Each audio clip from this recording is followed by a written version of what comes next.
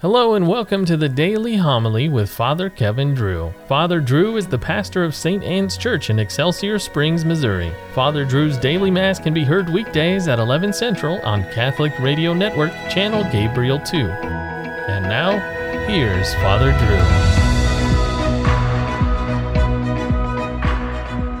Drew. A reading from the book of Tobit. Grief-stricken in spirit, I, Tobit, groaned and wept aloud. Then with sobs I began to pray.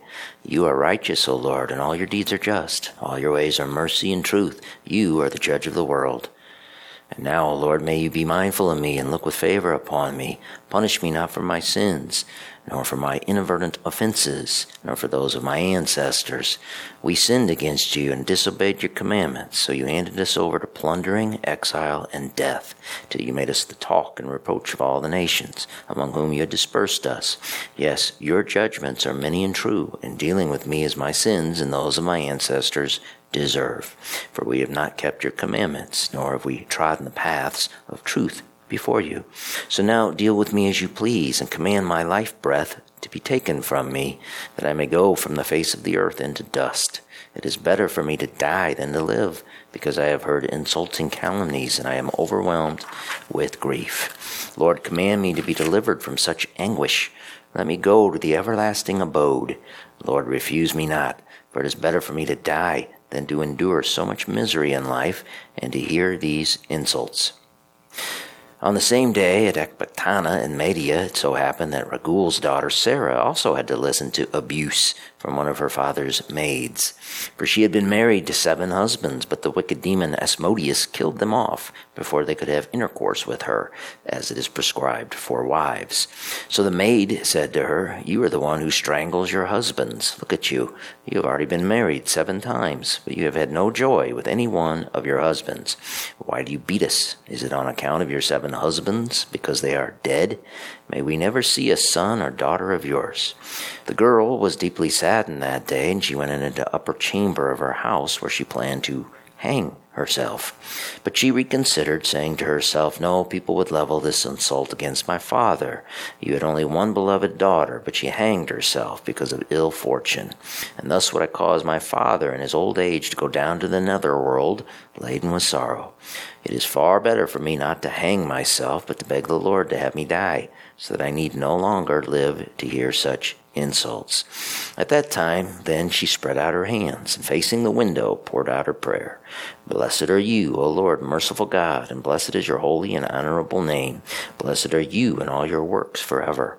At that very time, the prayer of these 2 suppliants was heard in the glorious presence of Almighty God. So Raphael was sent to heal them both, to remove the cataracts from Tobit's eyes, so that he might again see God's sunlight, and to marry Ragul's daughter Sarah to Tobit's son Tobiah, and then drive the wicked demon Asmodeus from her. The word of the Lord. So now deal with me as you please, and command my life breath to be taken from me, that I may go from the face of the earth into dust. After getting in a fight with his wife, Tobit was ready to die. His marital problems, however, were not the cause of his despair. They were just an effect. Tobit was from Galilee, and as a young man, he was among the 10 northern tribes that broke away from the house of Jerusalem. These tribes apostatized. They sacrificed to the demon gods and practiced pagan abominations. Tobit alone would travel to Jerusalem for the sacrificial feast, as was ordained by everlasting decree. When the northern tribes were exiled to Assyria, they all ate the food of the pagans, except Tobit. He became successful as the buyer for a wealthy Assyrian. He did many acts of charity. He tithed properly. He kept the law. When the Assyrian king ordered exiled Jews to be killed, they were thrown outside the city wall. Tobit would secretly bury them. For unlike the pagans, Jews buried the dead. After someone informed on Tobit, Tobit was canceled. A death sentence was put on him, and all his property was confiscated. When the Assyrian king was killed by his sons, Tobit's nephew became the new king's chief accountant. Tobit then got a good job and was doing well until, on the Feast of Pentecost, a strangled Jew had been thrown in the marketplace, dead. Before eating, Tobit secured the dead body. After sunset, he buried it, and his fellow exiled Jews laughed at him. Becoming ritually unclean after handling a dead body, Tobit slept outside under a tree. Bird droppings landed in his eyes, and he went blind, and he lost his source of income. His wife then had to go to work. There was bickering and tension. And Tobit despaired.